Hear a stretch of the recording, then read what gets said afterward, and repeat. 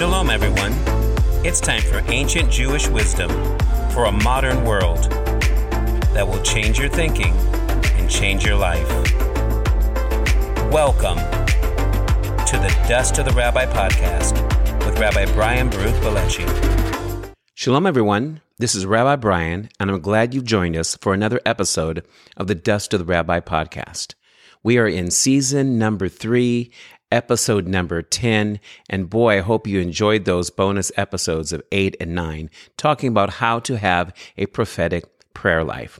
Well, I'm still enjoying the power of prayer, and I'm still enjoying the power of a good time with the Lord, having a devotion time with the Lord. So I hope you're using your journal, your highlighter pens, and all the resources you have to study the Word of God and to take the Word of God, praying always like we take the sword of the Spirit into intercessory prayer. And so I want to talk a little bit more about this topic, but I want to dive into what I call how to pray like the patriarchs and the prophets. And I want to continue this idea of prayer. So I've got my wonderful cup of tea of choice today. Hopefully you're doing the same.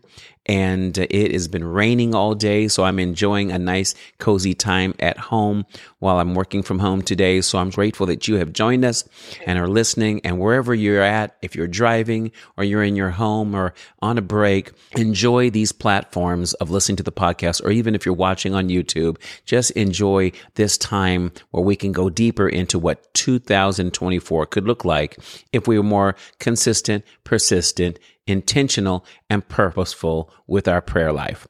So let's talk a little bit how to pray like the patriarchs as well as how to pray like the prophets. I'll probably do a part 1 and part 2. We'll officially call this one part 1. And so let's take a look at some thoughts today. And I want you to download ancient Jewish wisdom from this Messianic rabbi. I enjoy so many conversations with people around the world, especially when I talk to Jewish people about prayer. It usually brings up to the surface how consistent their prayer life is, or whether it's something more of a tradition or ritual done in the synagogue. Jewish scholarship teaches us that we should pray consistently, and the examples they use are the patriarchs. So we have Abraham, Isaac, and Jacob. And we know that God declares, I am the God of Abraham, Elohei Avraham. And he's the God of Isaac, Elohei Yitzhak. And he's the God of Jacob, Velohei Yaakov. And so when you think about ancient Jewish prayer, some of the prayers we love praying in the Jewish world, especially Messianic Jewish world, we like using a prayer book called a Siddur. And that means order. In other words, it's the order of prayers we should pray daily and weekly, especially on Shabbat. There's even a special one called a Maksur for the high holy days or any feast day, the Moedim, the feasts of the Lord. And so one of the things that we love to do is see the ancient way of praying, just like you enjoy downloading ancient Jewish wisdom. So let me read something to you from the oral tradition, oral Torah of the Talmud in Tractate Ta'anit 2a. It says, according to the oral Torah, prayer is a biblical command. You shall serve God with your whole heart, it says, quoting Deuteronomy 11:13. It asks the question from our sages, what is this service that's being talked about with all the heart? And the sages come back with the answer, this is prayer. The prayers are therefore referred to as avodah shebalev, which is the service of the heart. It goes on to say in the oral law of the Talmud in Tractate Brachot 26b, a section on blessings, it says there are 2 reasons why we should have 3 times for basic prayer. Each service was instituted parallel to a sacrificial time in the temple in Jerusalem. So this is one of the answers, is that there was a morning offering that became the time of morning prayer. There was an afternoon offering for the time of afternoon prayer. And then there was an evening offering of all the leftover offerings of the day. And that would be similar to the evening prayer. So as you think about the 3 times that prayer was offered up to God during the sacrificial system in the temple, it was 3 times a day, and that's exactly what we see prayer becoming when the temple is even destroyed. 3 times a day would they pray, in the morning, in the afternoon, and the evening. Now, according to Rabbi Yossi Bar Hanina, each of the patriarchs also instituted prayer because Abraham prayed in the morning, Isaac in the afternoon, and Jacob with evening prayers. This view is supported by biblical quotes indicating that the patriarchs prayed at the times mentioned. However, even according to this view, the exact times of when the services are held, and moreover, the entire concept of afternoon service in the temple, are still based upon the sacrifices. So let me read a passage of scripture talking about the morning prayer. It goes back to Genesis 22 when Abraham is going to offer up Isaac on Mount Moriah. And it says in verse 1, "And it came to pass after these things that God tested Abraham and said to him, 'Abraham.' He said, 'Here I am,' or in Hebrew, 'Hineni.' Then he said, 'Take your son, your only son, Isaac, whom you love, and go to the land of Moriah, and offer him there as a burnt offering on one of the mountains of which I will tell you.' So Abraham rose early in the morning and saddled his donkey and took 2 of his young men with him and Isaac his son." So here's the famous story where God reveals himself as the God who will provide what we need. Adonai Yireh. You might know Jireh as the word for Yireh, meaning he who sees or provides. And that's where we actually get the concept of provision. Vision by which you see what is needed and you meet the need. That's what provision is. And so God not only can see, but he can see to what we need, because only God could see the ram coming up the other side of the mountain for Abraham to offer on behalf of Isaac as a substitution. So when you think about the provision that Abraham declared when he says the Lord will provide, Adonai Yireh, the Yud He Vav He, Adonai, and the verb that means to see or to provide, Yireh, from Ra'ah. We know that this reveals that Abraham trusted God as his provider. And I like to say it this way: God is our source and everything else is just a resource. And if God is our source, then he is our provider. So this is where Abraham becomes the example of why we should pray in the morning. Now, if we continue on, it says in Genesis 24:63 that Isaac also went out to pray in the field towards the evening, meaning the afternoon.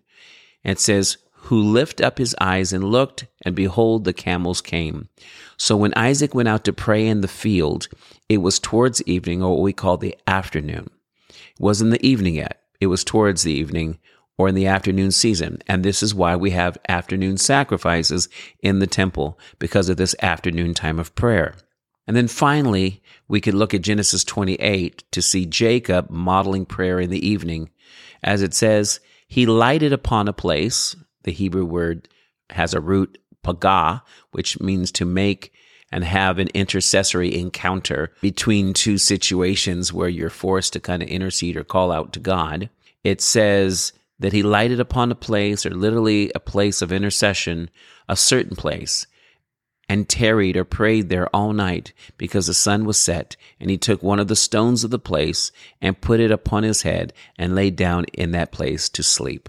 What a perfect picture of thinking of prayer, especially prayers where we pray that God will put bonds of sleep on our eyes, that we'll pray just a little bit. We'll talk about the Bedtime Shema, the bedtime prayer, where God will give us peace, that we will lay down in peace and arise again in peace. You see that Jacob prayed to God in the night hour, in that evening time, and he went to bed and slept, I believe, in perfect peace. In fact, he had a wonderful dream of angels ascending and descending through that time of being in such shalom, such peace. So now, if you think about the temple and how the sacrifices were arranged morning, afternoon, evening, what happens when the temple was destroyed? The Babylonians destroyed the temple in 586 BC. And young men like Daniel had to learn how to pray. And I've been on a modified Daniel fast for the last few weeks, and I've got one more week to go. So when I think about Daniel and the way he fasted, the delicacies of the king, I think about this 21-day time of prayer and intercession that he was interceding for Israel, especially in light of the destruction of the temple and Israel going back to rebuild. So when you think about Daniel, you look at chapter 6, verse 10, it says, "Now when Daniel knew that the writing was signed, he went home, and in his upper room, with his windows open towards Jerusalem, while in ruin, he knelt down on his knees 3 times that day, and prayed, and gave thanks before his God, as was his custom since early days. So it's interesting that Daniel had a custom of praying 3 times a day, morning, afternoon, and evening before going to bed. So this is something that not only the patriarchs did, but Daniel, who is prophetically used to interpret visions and dreams, even having visions himself, he is praying and interceding for Israel as all the prophets of Israel did, and he's being used prophetically to pray for his people. So I want you to think about the service of the temple, and I want you to think about the service of the heart. What if your heart could totally serve God? That you would love him with all your heart, soul, and strength. And if your heart is engaged in prayer, then your heart is servicing God and serving his purposes in the earth. And when you think about also the Messiah of Israel, which if you're a Messianic believer, you already believe that Yeshua HaMashiach is the Messiah. Now you might be Jewish, you can say, well, I appreciate, Rabbi, your understanding of prayer from the patriarchs and the prayers of these prophets, as well as the prayers of the tabernacle and the temple times that we read about in the Torah and after. But this Jesus guy, I'm not sure about him. Well, remember, ancient Jewish wisdom and walking in the dust of the rabbi is all about considering the dust of our sages and the rabbis that have been spoken of throughout Jewish writings, including the Talmud and the Mishnah, and especially Pirkei Avot 1:4 that we talked about becoming dusty from the dust of the rabbis or the sages of blessed memory. And we should drink in their words with thirst, to sit in the dust, to even wrestle in the dust with the words that they speak, and to consider the instructions, the teachings, the parables of these rabbis. This is exactly what the 12 that were chosen by Yeshua did when they followed him, and he promised to make them fishers of men. He was a rabbi, and he was preparing them to also teach what he taught and do as he did.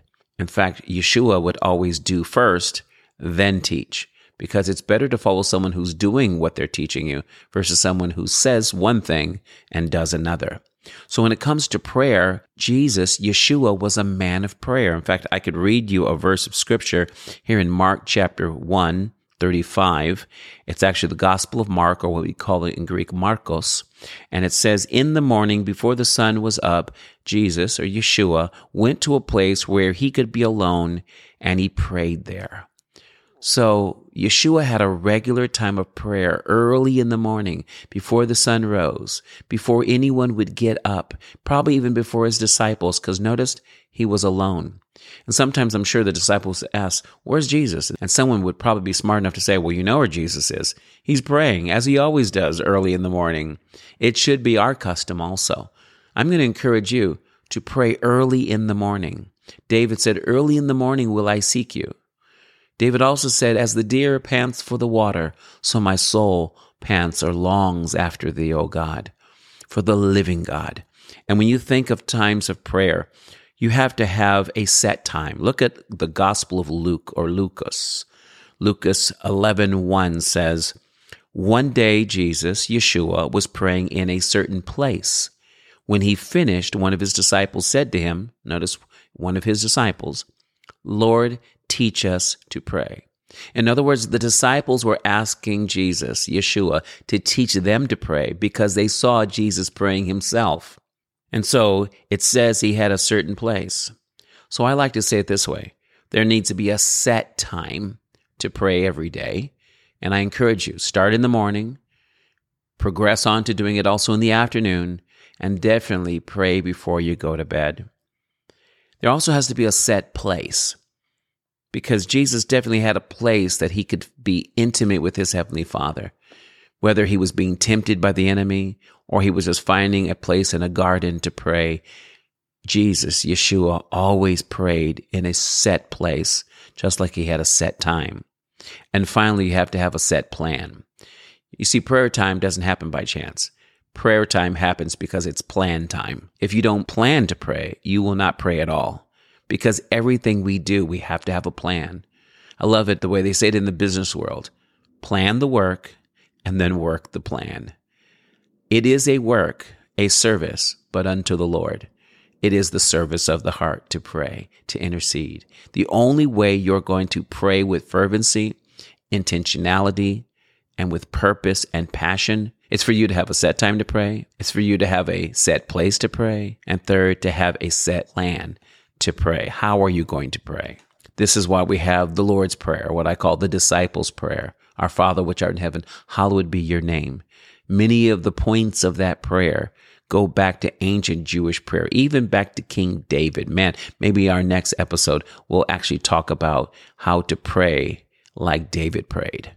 And so when you think about the times of prayer, even the watches of prayer, there were actually literally certain times of the day that they would set watchmen on the wall. Will you be a watchman on the wall today? Will you be an intercessor for yourself, your family, your friends, your coworkers, your community, your church, your cathedral, your synagogue, your community center, the people in your county, the people in your state, the people in your nation?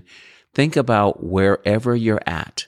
There is a set time, a set place, and a set plan to pray. And as you close out your day in prayer, I want to share with you a certain prayer I pray every day. And I'm going to take it from a Sephardic Siddur that my assistant rabbi gave me. And this Sephardic Siddur, very similar to the Ashkenazi Siddur that I have. Sephardic Jews are Spanish Jews that were scattered around the world. And then there's Ashkenazi Jews that come out of Central Eastern Europe. So German, Polish, Russian Jews and others that follow a certain style of melody when they pray and when they sing certain blessings and prayers, but a certain tradition of prayer that are very similar, but they have their distinctions. So I'm going to pray out of a prayer that's very famous to some. It's called the Shema, but it's called the Bedtime Shema.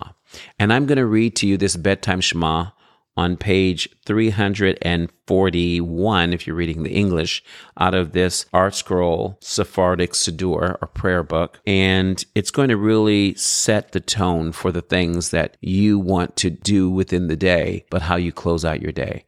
Orthodox Jews will pray the Shema, which is Deuteronomy 6:4-9, 3 times a day, or at least 2 times a day, morning and evening. I like to think of this prayer kind of carrying you through your entire day, especially when you get ready to go to bed. Master of the universe, I hereby forgive anyone who's angered, antagonized me, or sinned against me, whether against my body, my property, my honor, against anything of mine, whether he did it accidentally, willfully, carelessly, or purposefully, whether by speech or deed. I forgive every Jew. No man shall be punished because of me. May it be your will, O Lord our God and God of our forefathers, that I sin no more. Whatever sins I have done before you, blot out all these sins in your abundant mercies, but not through any suffering or bad illness. May the words of my mouth and the meditations of my heart be acceptable before you, O Lord my God, my rock and my redeemer. And then there is a next part of the prayer that most pray. Blessed are you, O Lord our God, King of the universe. You cast bonds of sleep upon my eyes and slumber upon my eyelids, and you illuminate the pupil of my eye. May it be your will, O Lord our God and God of our fathers, that you lay us down to sleep in peace and raise up erect for good and life and peace. Grant us our share in your Torah. Accustom us to fulfill the mitzvot, or the commandments, and do not accustom us to transgress them. Do not bring us into the power of error. Think about Jesus, Yeshua saying, lead us not into temptation, or into the power of challenge, or the power of scorn. Let our good inclination dominate us, and do not let our evil inclination, we would say that it comes from our flesh, dominate us. Rescue us from the evil inclination and from harmful illnesses. May any bad dreams or bad notions not confound us. May our offspring be perfect before you, and may you illuminate our eyes, lest we die in sleep. Blessed are you, O Lord, who illuminates the entire world with his glory. And then the famous Shema. Shema Yisrael, Adonai Eloheinu, Adonai Echad. And the special words from the Shema in English from Deuteronomy 6:4-9. It says, Hear, O Israel, the Lord our God, the Lord is one. So the Lord literally is our God, and there is only one God like him. Blessed be the name of his glorious kingdom forever and ever. Amen. And then, of course, the famous words of the Ve'ahavta, and you shall love the Lord your God with all your heart, with all your soul, and with all your strength. As it continues to tell us, these words that he speaks to us today should be upon our heart. We should teach them thoroughly to our children, speak of them when we sit at our home, when we walk by the way, when we lie down, and when we arise, that we should bind them as a sign upon our arm and place them as tefillin between our eyes, and write them on the doorposts of our house and upon our gates, in what we call a mezuzah. So when you think about this closing prayer, it tells you to forgive anybody before you go to bed, before you even ask God to make your eyes heavy with sleep. You know, you can't really get good rest when you haven't forgiven. Jesus said, forgive us our debts as we forgive our debtors. So we need to forgive those that have angered us, antagonized us today.